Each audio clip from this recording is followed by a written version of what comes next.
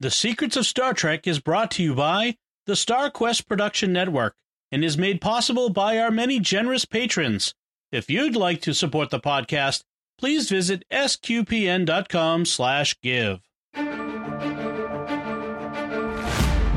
You're listening to The Secrets of Star Trek, where we discuss the hidden layers and deeper meanings found in all the Star Trek TV series, movies, and more.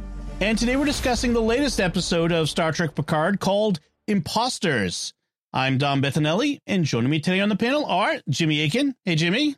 Well, that's what I want you to believe. And Father Corey Stika. Hey, Father Corey. Are you really sure we're who we say we are? I was going to make the same joke. And folks, be sure to stick around to the end of the episode. We have a lot of great feedback from you, our listeners, and some really good stuff. And remember to like The Secrets of Star Trek on our Facebook page, where we're at facebook.com/StarQuestMedia.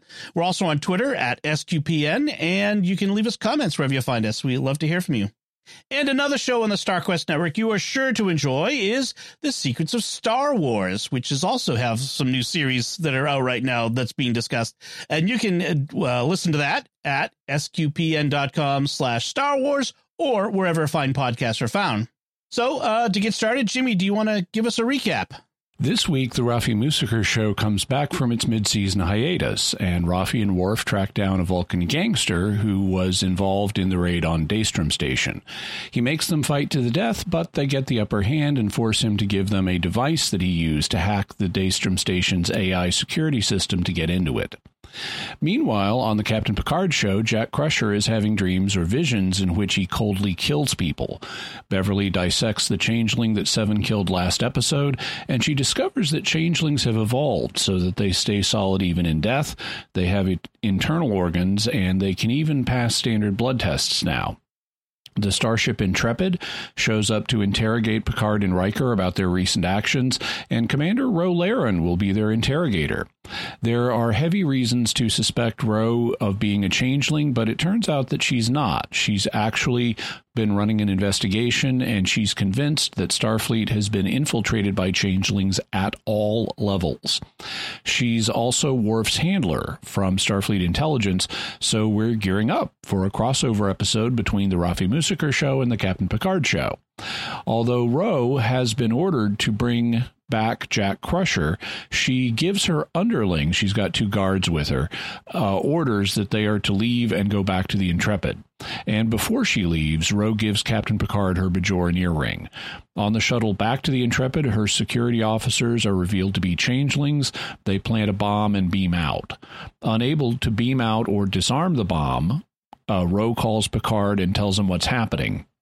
She then pilots the shuttle towards one of the Intrepid's engines and severely damages it when the bomb explodes.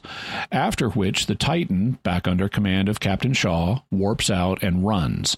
Meanwhile, Ro's guards have beamed onto the Titan and taken new identities. They, plus two more changelings, try to take Jack into custody, but he opens the red door in his vision, becomes a ruthless killing machine, and slays all four changelings. Afterwards, he tells Beverly he thinks something is seriously wrong with him. Riker and Picard discover that Ro's earring contains data files from her investigation, and they make contact with Worf. The end. So, overall first impressions, Father Corey, you gotta. I enjoyed this one. It was a little more plot development. It wasn't quite as much action, but it was very well done. It was great to see Ro and to see her character rehabilitated. You know, I think that's one of the biggest things this episode does, other than, again, advance the plot, is to bring her character back and to say what happened to her after the Maquis fell and everything. So I enjoyed that interaction between her and especially Picard, that connection that they've had going all the way back to TNG. So I kind of enjoyed it. How about you, Jimmy? Your overall impression? Yeah, I definitely enjoyed it. I've heard some people like Dave Cullen say this is their favorite episode of the series, that it's still good after this, but they really, really liked this one. And I liked it, too. Okay. Yeah, I agree. I was happy and surprised to see Ro. I exclaimed, that's Ro, just the the thing when she appeared on screen. It's Admiral Kane. Yeah, exactly. And it was a lot of fun to see her there and to see that interaction. To kind of, it feels like the showrunners are kind of tying up loose ends as Picard comes to an end, which is interesting. And I feel like we're really starting to dig into the mystery of Jack Crusher and what's going on with him. So I'm kind of curious to see where that goes. So overall, enough action for me, enough plot development, enough character development. I really enjoyed this one. So let's talk about Jack Crusher and the weirdness going on around him. We have this vision of him as this killing machine in a Starfleet uniform coming onto the bridge and executing the crew, and then the red branching all over the place. And it feels like I saw someone speculate, and I'm sure this is just speculation. It looks a lot like a Pa Wraith taking control, which would be an interesting, yet another thing pulling in from DS9 along with the Changelings. I would be skeptical of that, and I don't remember Pa Wraiths taking control with branches like this. I would be skeptical of that. The big bads for this are the Changelings, or at least so far are the Changelings, not the Pa Wraiths. So Jack in this episode, we start, instead of a flashback, for once we start with something else, which is a vision that Jack is having, or a dream that he's having. It's ambiguous what they are. I mean, they're not exactly communicative visions, but they're like dreams, except when he comes out of them, he's standing there, not in bed. But he has this vision where he kills the bridge crew, and then he hears the voice that he's been hearing say, "Come home." And later, it says, and when the voice speaks again, it's Beverly's voice. Yes. And it even says Beverly in the closed captioning, and she says, "Find me, hear me, connect us." And there's, at the very end, when he's talking to Beverly in sickbay, and she's just revealed the truth about the Changelings to him, and she's very concerned about how extraordinary he is. He's able to kill 4. There's a moment where it feels like they're implying she's a Changeling. Yes. And so I suspect that whatever's going on, this isn't the real Beverly, and it may not even be the real Jack. I think there is a Jack, but I think whatever happened is with him in his past is more complex, and he doesn't realize he's traveling with this woman. If it turns out that this Jack is a Changeling, that would certainly explain the Changeling's interest in him. Right. The downside from a writing perspective is, depending on how you handle it, is it would also tend to undo the father-son relationship that he's been building with Picard. So I don't know that they're going to go that way. A possibility is, and I've seen this in something else, and I don't remember what it is, where the real Jack, the real Beverly may be mentally connected to the Changelings, and that's how they have all the knowledge that they would need to pass as them. Again, another evolution of the Changelings. Yeah, that's essentially the same as the not the Crotons, the Doctor Who villains with all the suckers on them. Yeah. The Zygons. Yes. It occurred to me that if they explain this in Zygon terms, to where he's like a body double that's telepathically linked to the original, that would make a lot of sense. I don't know that they'll do that, but that occurred to me as one way of trying to save the father-son relationship from being too severely undermined by the revelation this isn't the real Jack. Right. And it would explain why, Beverly hears Beverly's voice, "Come find me," and all of those aspects of it. Yeah. Yeah. It also would be reminiscent of the flesh version of Amy from the season where she was pregnant. Right. From Doctor Who. Yes, that's another one. Yeah, that's right. So, and again, it would be more Changeling evolution, which would be interesting. Well, and one thing someone thought too is, what if he's more like a hybrid, where he's like a human Changeling hybrid? And the only reason why I would give that any credence at all is, I've commented about the closing credits where there are little Easter eggs where some of them they've paid off already. And a big part of the closing credits is showing DNA strands, DNA coding and things like that, which, that could hint that there was some DNA manipulation that was going on, where he's actually, like I said, a hybrid between human DNA and changeling DNA. And that would allow for the fact, like when he went into his killing spree, his eyes changed. Right. His eyes changed red, and then he started shooting. Right. And I think that was one of the things I think why someone thought it was Pa Wraith, because there was like that. Like the exactly. So, yeah, it would be interesting. Yeah. It could be the changeling coming through, too. But, yeah. The Pa Wraiths, I just always marvel at this. But for villains that possess people, the Pa Wraiths have like the best episode ever where they've possessed Keiko O'Brien. And she's a Pa Wraith now, but she's totally like a normal human. I mean, she's eating chocolates and she's like, Miles, you're not going to let me eat all of these, are you? That was a great and just so pleasant. If you don't do what I want, I'm going to kill her. Super creepy. That was an excellent episode. So once again, the producers or writers, anticipating our objections. And so we have discussion of the protocols for detecting shapeshifters that Starfleet has. Standard protocol, just like Stargate Command has, where when people come through the gate, they now have standard protocols for detecting changelings here. And that they discuss it, so that's good. I like that. And since you go through a bioscanner every time you're transported, the transporter officer could detect that you're a changeling. And that explains the fact from last episode that they pointed out that the changeling they found on the Titan had had replaced the transporter officer. Right. So, and that would also explain why Ro insists on taking a shuttle if she knows the changelings have been infiltrating transporter officer stations. Oh, sorry, Captain. There was a horrible transporter accident just now. I don't know how it happened. Right. Well, I also wonder, because we find out that the changelings have been infiltrating Starfleet from all levels, from ensign all the way up to the top. And I wonder if the transporters are how the changelings, like you said, oops, there's an accident, but actually this changeling just came in as this person instead. Right. It could be. Yeah, could be.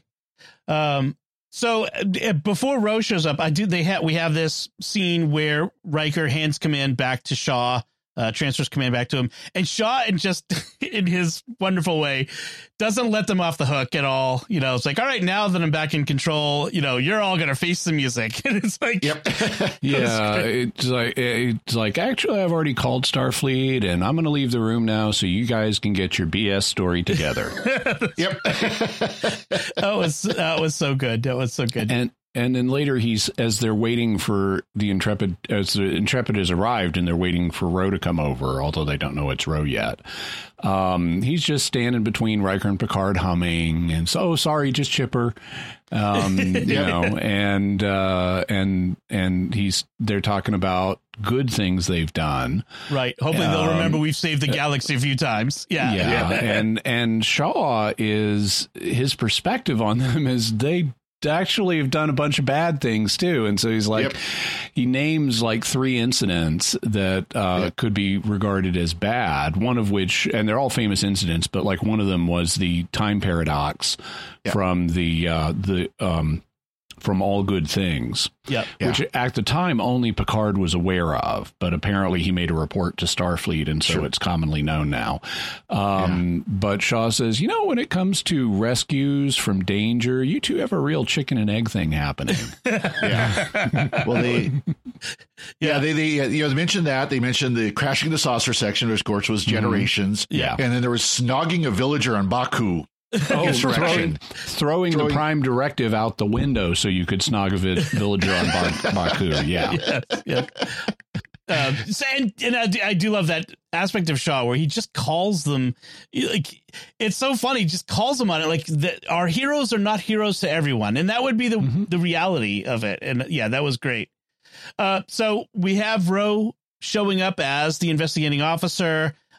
Riker seems delighted. Picard less so, for those reasons. And just as a refresher, she left the Enterprise. She was sent undercover by Picard, and they kind of discuss it a little bit, but sent undercover by Picard to infiltrate the Maquis, and ended up becoming a Maquis and betraying Picard. And so obviously we find out that was never resolved in the 30 plus years since that happened. And that kind of thing can happen in intelligence work and in diplomatic work, where you send someone into a situation and they go native. Yes. Yeah. And that forms a big part of the resolution of this episode, and a big part of them feeling each other out. Which one is either of us a changeling? And this is really nice because they have early on, when they're implying that Ro is a changeling, like she does the blood, she cuts her hand in front of Picard to say, let's get this out of the way. And she cuts her hand. And then Beverly sends Picard a text saying they can pass blood tests now. Don't trust anyone. And so having, this is heavily implying she is or maybe a changeling. And then he says she wants to see the changeling prisoner. He says it's not a prisoner. He was killed. And then she says, well, then I want to see the body, which is, what a changeling could very well want to do, given their concern for their own people. So he starts taking her down to sickbay, and on the way, she pulls a phaser on him and steers him into the holodeck. Because we built that 10 Forward in Los Angeles set, and we are going to use it. That's right. And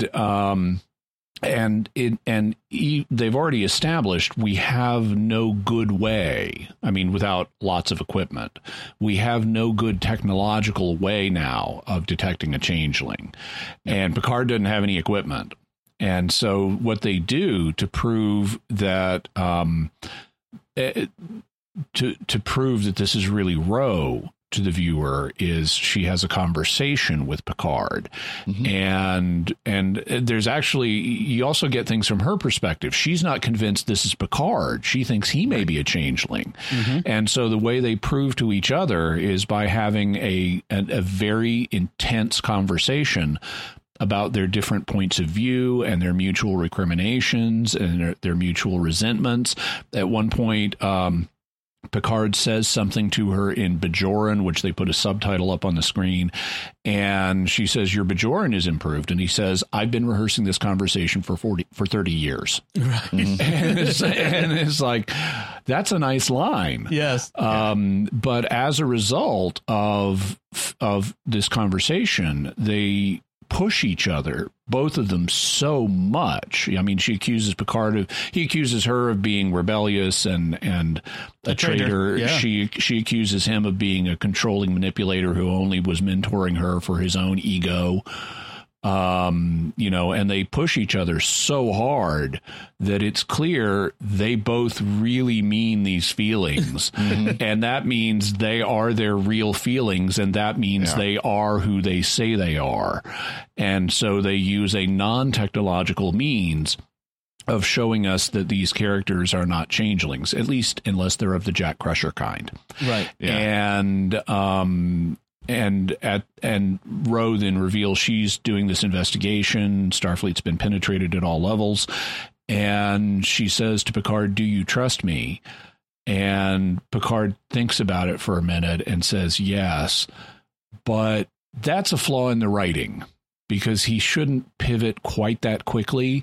The correct line would be more than I did a minute ago. Yeah. There is another good line she gets off on him when he accuses her of being a traitor and, you betrayed Starfleet. And she tells him, you've confused morality with duty, and that is your dishonor. Like he told her, like, your betrayal is your dishonor. And she says, you've confused morality with duty, and that is your dishonor. And I thought that was an interesting, there is a subtle distinction. Like just, Picard, if he has a flaw, it might be that he too often holds on to his duty, follows his duty to the detriment of morality. And that's a nice element to introduce into the story, and perhaps an important element that will bear out through this series, the rest of the season.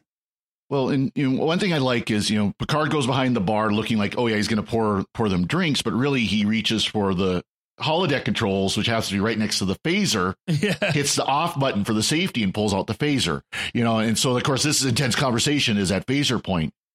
But one thing I kind of got out of it, and kind of my feeling is, they tried to imply that there was more to the relationship of Ro and Picard than just mutual respect, that they're actually kind of sort of budding romantic, although nothing actually came of it.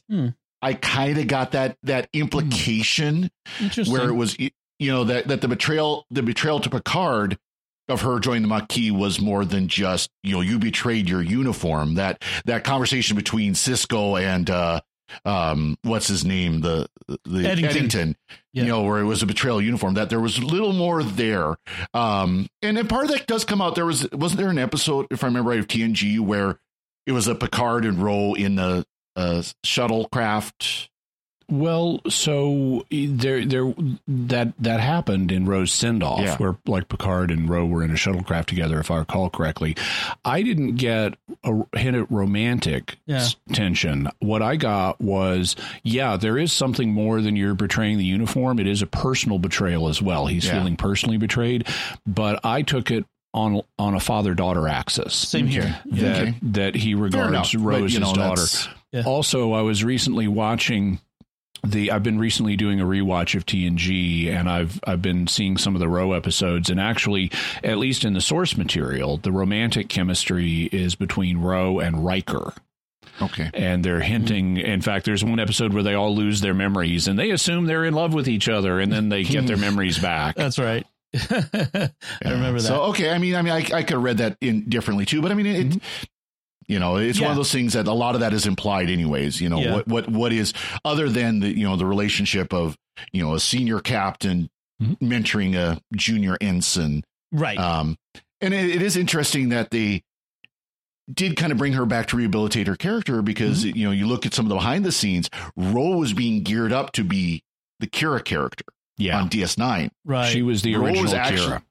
She was going to go from the Enterprise to DS9 when they did that, and to be I don't know, I would guess leave Starfleet and go with the Bajoran police, Bajoran military instead. Actually, there's a little detail. Some people online were saying that the earring, Ro's earring, was not Ro's earring from TNG, but was actually Kira's earring from DS9. Which I don't know if that was intentional or just, hey, we need a design, just grab this off the shelf. I don't even know if that's true or not, but. I was glad to see her back. So we had been told by some early reviewers that there was a kind of jaw-dropping moment about someone was coming back who had not been talked about in publicity. So we've now obviously hit that was Ro. Yep. I'm glad they rehabilitated the character. I loved her role in this episode. I'm just unhappy they killed her off. Yeah. Because, I mean, of course, there's no body, so last minute beam out. Right. But they did such a good job with her character. And I know the send off is a fitting one. I mean, they have to box her in. We have to have technological blocking and failures in order to set up her death. Oh, we can't beam the bomb out. We can't beam her out, so forth. And not at this distance, so she's got to get closer, and then she turns around and slams into the engine. It's a worthy death, so I appreciate it and I can accept it, but kind of wish they didn't. Agree. Because she's such an interesting character. Yeah, and then we get another death fake out in the same episode, but we'll get to that in a second, because before we leave the Titan, there's a couple other things I want to talk about there, which is there was a moment in Beverly's autopsy of the changeling that looked like Sydney, where she turns to Sydney and goes, "Ensign, please indicate this corpse is not you." And she throws up. But like, yes, that corpse is not me because I'm here speaking to you. Able to indicate. That's a great sequence, because she says, "Ensign LaForge, please, can you confirm this is not you?" and LaForge throws up. And she says, for the record, she says, "Ensign LaForge indicated it is not her." that was I like that moment. We also get so speaking of Rafi and Worf, going back to them, it turns out that their handler is Ro. So she's the one. So Worf was Rafi's handler, and Ro was Worf's handler. So we have several levels of remove here. I have to go back and change something I've been saying all along, which I have assumed all along that the Daystrom break-in was at the Daystrom Institute, which we saw in previous seasons, but it's this space station, the Daystrom facility or something. Daystrom Station, they call it. Yeah. Okay. And hopefully it's not also where they store the homicidal AIs from Lower Decks. Yeah, that's what maniacal. Yeah. Well, computer storage. We will be seeing Moriarty, though, and we'll be seeing him in a context of the Daystrom set. And so it's going to turn out Moriarty is the AI. I said the same thing. Yeah. That at this Daystrom station, they've been storing forbidden tech and stuff like that. So if you want an AI security system, who better than the arch villain Moriarty to guard your stuff? Or, hear me out, at the end when Kryn has that little thumb drive with the tool that he used to break through the unbreakable cipher, and that could be Moriarty, which... Moriarty could be the AI cracker too. That would be interesting, but I'll bet he's the AI. Yeah, that could be. It could be. Now, could the AI be Lore? I think, well, hypothetically, because he is AI. I mean, because the AI doesn't necessarily have to be a computer program. Right. No, hypothetically, it could be Lore. My guess, though, is that Lore is what was stolen by the changelings as the even bigger weapon than the portal gun. Or is it the Jeffrey Wayoon AI from Lower Decks? Just kidding, but that would be awesome. Artemis. Artemis. I couldn't remember his name. Yeah, that would be awesome. That would be hysterical. I think that's stretchy. As much as I did write down, well, you see the self-aware megalomaniacal computer storage. No, we won't. No, we won't. We won't. One thing I didn't mention, I wanted to, when we were talking about Ro, is Riker notices that Ro isn't wearing her earring and asks her if she's lost her Bajoran faith. And so I think it was interesting that we bring in that faith. And it turns out, well, apparently it's because she was using the earring as a device to pass information to Picard, not necessarily because she lost her faith. But it's interesting. It's an RFID flash drive is what it really is. Really, yeah. So back to the Worf and Raffi show. They come up with this idea to find Sneed's partner in crime, to lure him out. They go back down into the Metallus 7 or whatever the number is, underworld. They are now the alphas, as they say, and whereas as Worf says, but then Worf says what we'll wait for is for the ecology to reassert itself. In other words, Kryn's going to show up is what he's anticipating, and Kryn turns out to be a Vulcan crime lord, which is an interesting idea. And he's got a logical reason for it too. He justifies his criminality in terms of logic. Right. Yeah. And it's interesting considering what we saw in Strange New Worlds with the whole pursuing Vulcan criminals in that one. And that's what T'Pring. Yes. It was a T'Peth something. That's her job, was, rehabilitating Vulcan criminals. So he's a Vulcan crime lord. Well, and he grew up on this world, so he didn't grow up on Vulcan. And that's how he was friends with the Ferengi and many others. Right. Is they kind of washed out for each other in this rough, basically slum. Street urchin. World. Sort of thing. Yeah. They consider him a brother, he said. He's got these green facial tattoos under one eye, which are pretty interesting. Yeah. I thought he was Romulan at first. That was that was my first hint, but then he did have the Vulcan's IDIC. Circle and but as like a bling. He's wearing it like it's like Flava Flav. Yeah. So and by the way, one thing about this, we are the alphas now. Yeah. Okay, this whole alpha thing is scientifically really problematic because if you actually study wolf packs in the wild where they live, they ain't got alphas. They're much more cooperative. Alphas are an emergent phenomenon that happens if you cram too many wolves into a cage. And so alphas don't really exist that way in the wild. Yep. Yeah, I was understanding the wolf packs in the wild are like it's the father, the male patriarch of the pack, basically, right? It was more of a development as part of a study that you don't like Jimmy said, you don't see in the wild. I actually just recently saw that as well as with dogs. You know, this idea of you need to be the alpha male for your dog. No, you need to be part of the pack, but help the dog learn his or her place in the pack. Gotcha. So, Worf and Rafi are, first, they set up this situation where they're going to try to get the drop on Sneed. They're like where they think that they've got not Sneed, Kryn, where they think they've got Rafi and Worf at gunpoint, phaser point. And it turns out they've got a mobile emitter on a hologram of Rafi. So it looks like that the Doctor's mobile emitter from Voyager is now in wider use anyway, not common, but wider use certainly. And Kryn says, "Oh, well, you think I wouldn't recognize a mobile emitter when I see one?" So common enough that people can recognize it. And so she gets caught in her sniper position. Then and he's going to make them fight. And, Rafi apparently kills Worf. And like I was saying before, we've already had the death of a major character.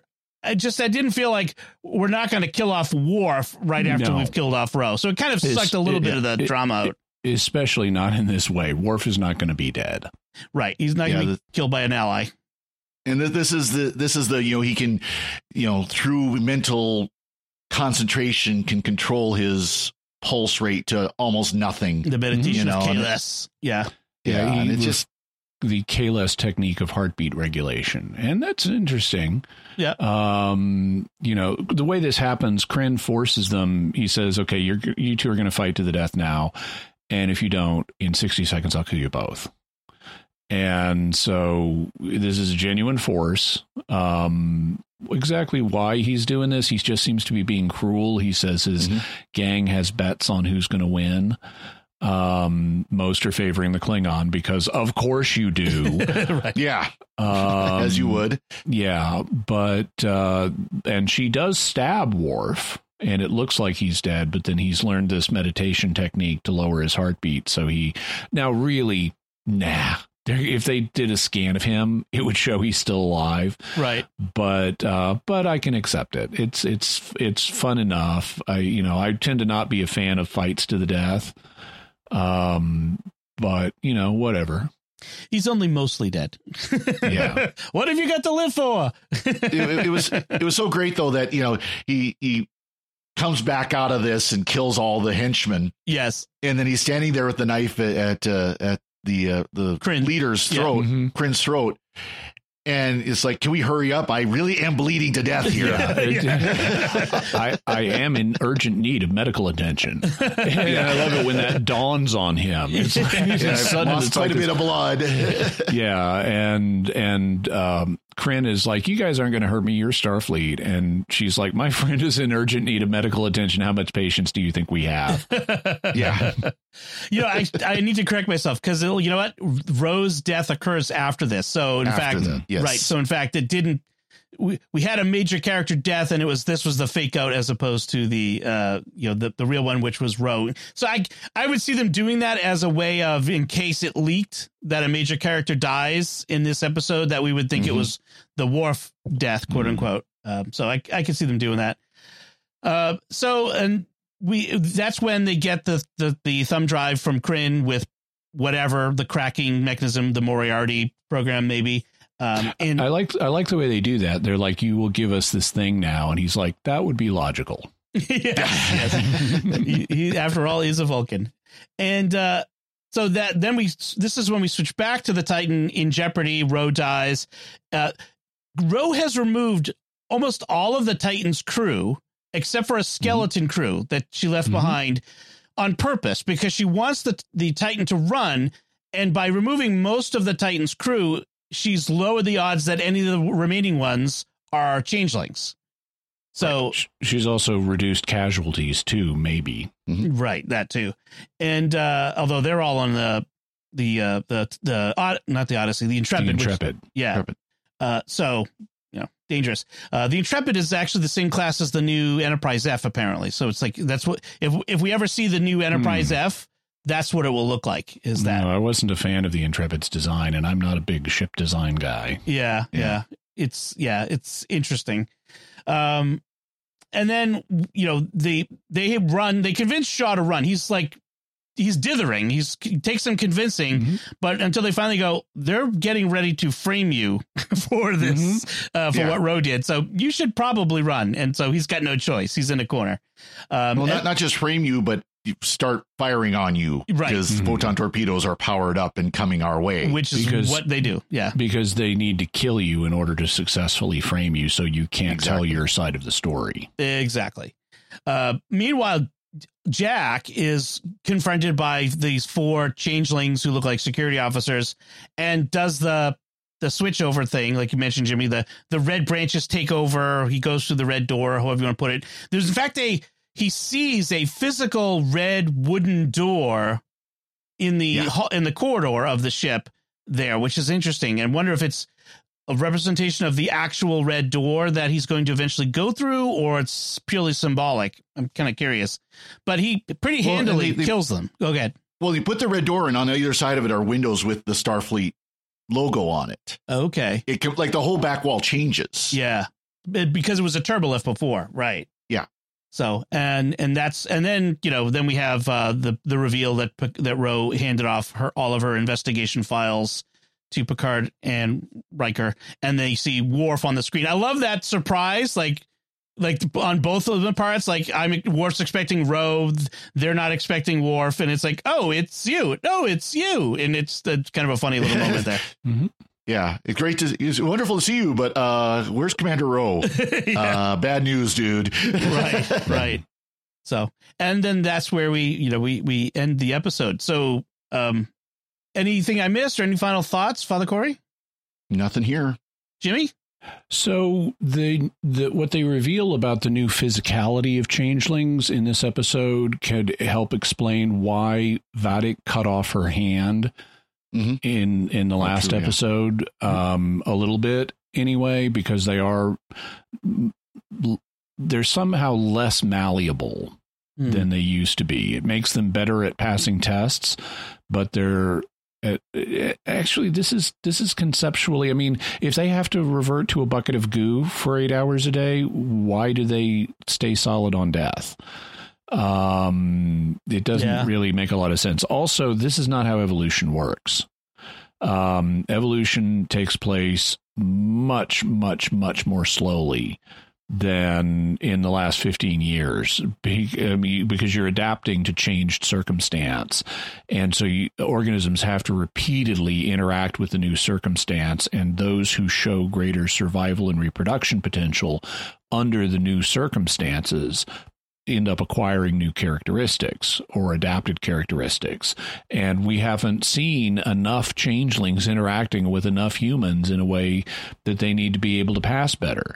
If anything, this would be genetic engineering rather than evolution.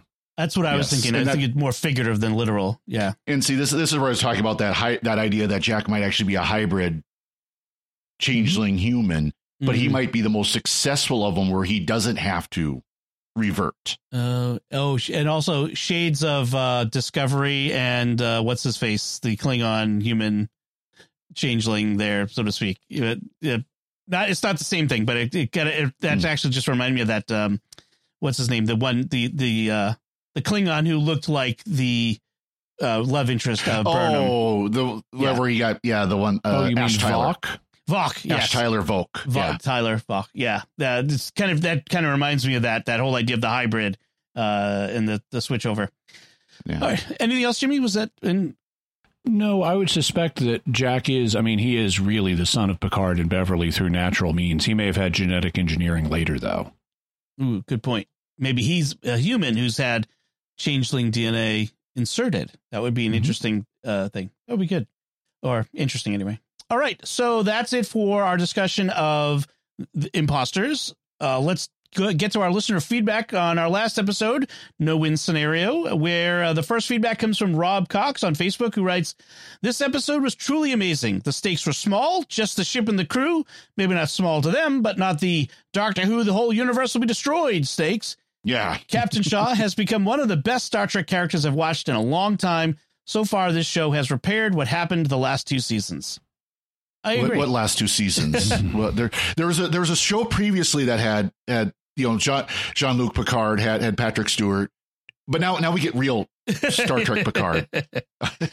I think Shaw is definitely the breakout character this season. He's people just seem to, a large number of people just seem to love him because of how great he is. He doesn't take Picard and Riker seriously. Yep. He needles them, and he has this really compelling tragic backstory that justifies his approach to them.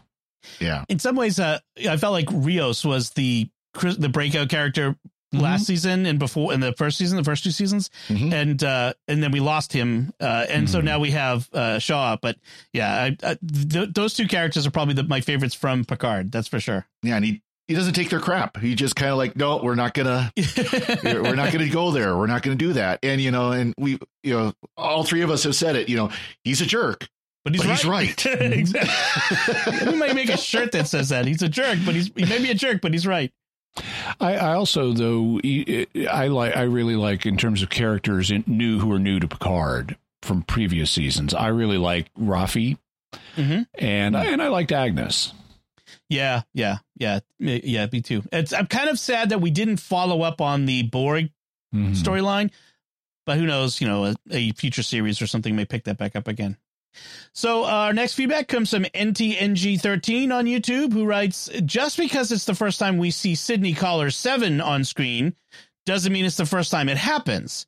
If 7 tells Captain Shaw that Sydney does it out of respect and even uses it as a clue to find the changeling, then it implies that it's something she does habitually." Well, that's a generous Fair. reading. It's not impossible, but my reaction is based on what they've shown to us as viewers. And showing it once is a slender read before you Commander Hansen right there in front of the captain, who insists on her being called that.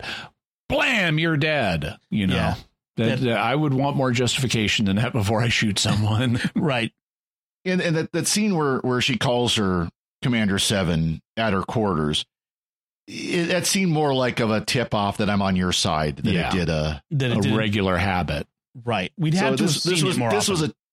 This was a tell not show thing. Yep. They told us they didn't show it to us. So. Yep. I mean, it's still plausible, still highly plausible and very likely. But Eric writes via email, "I noticed that the knife Vadik uses to cut off her hand is the same knife that Shinzon in Star Trek Nemesis had.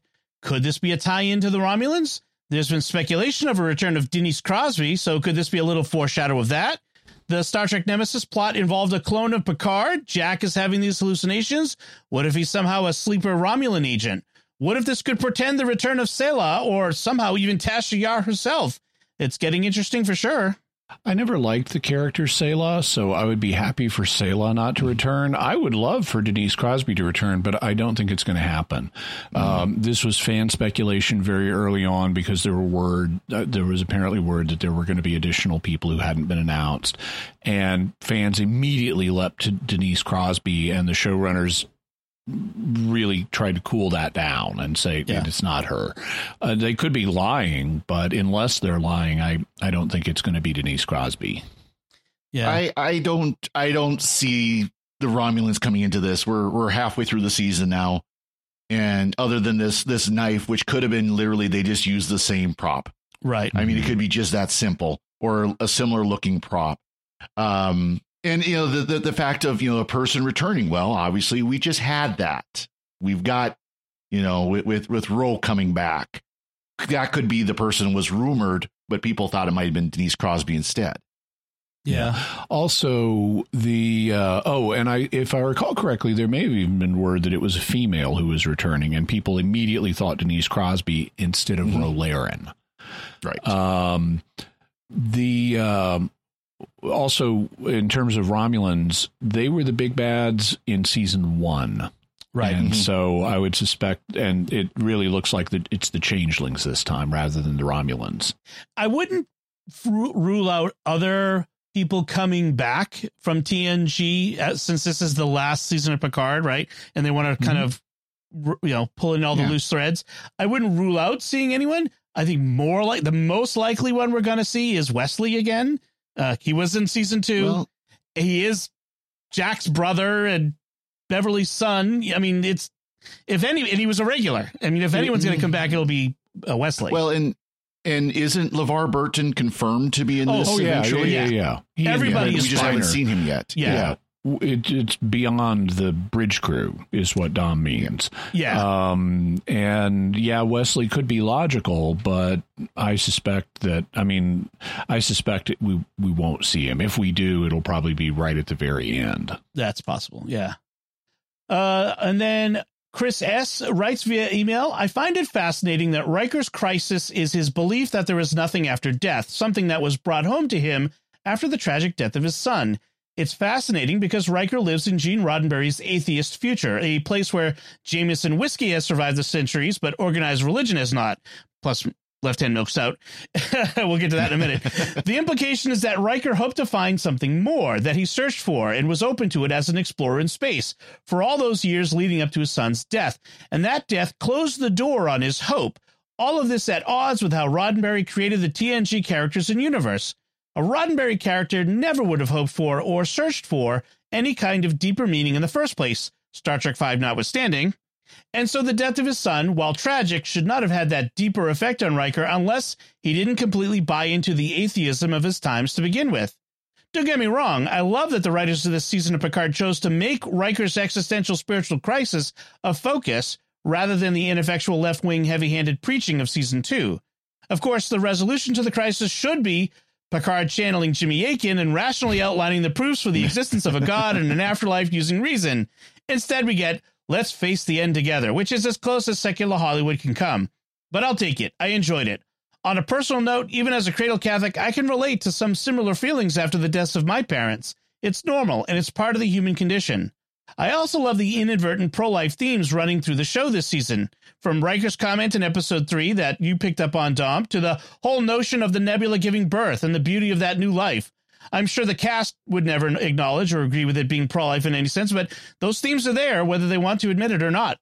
So your comment, Dom, had been about Riker's referring to his unborn child. Yes, he mentioned it as unborn. Yeah. Yeah.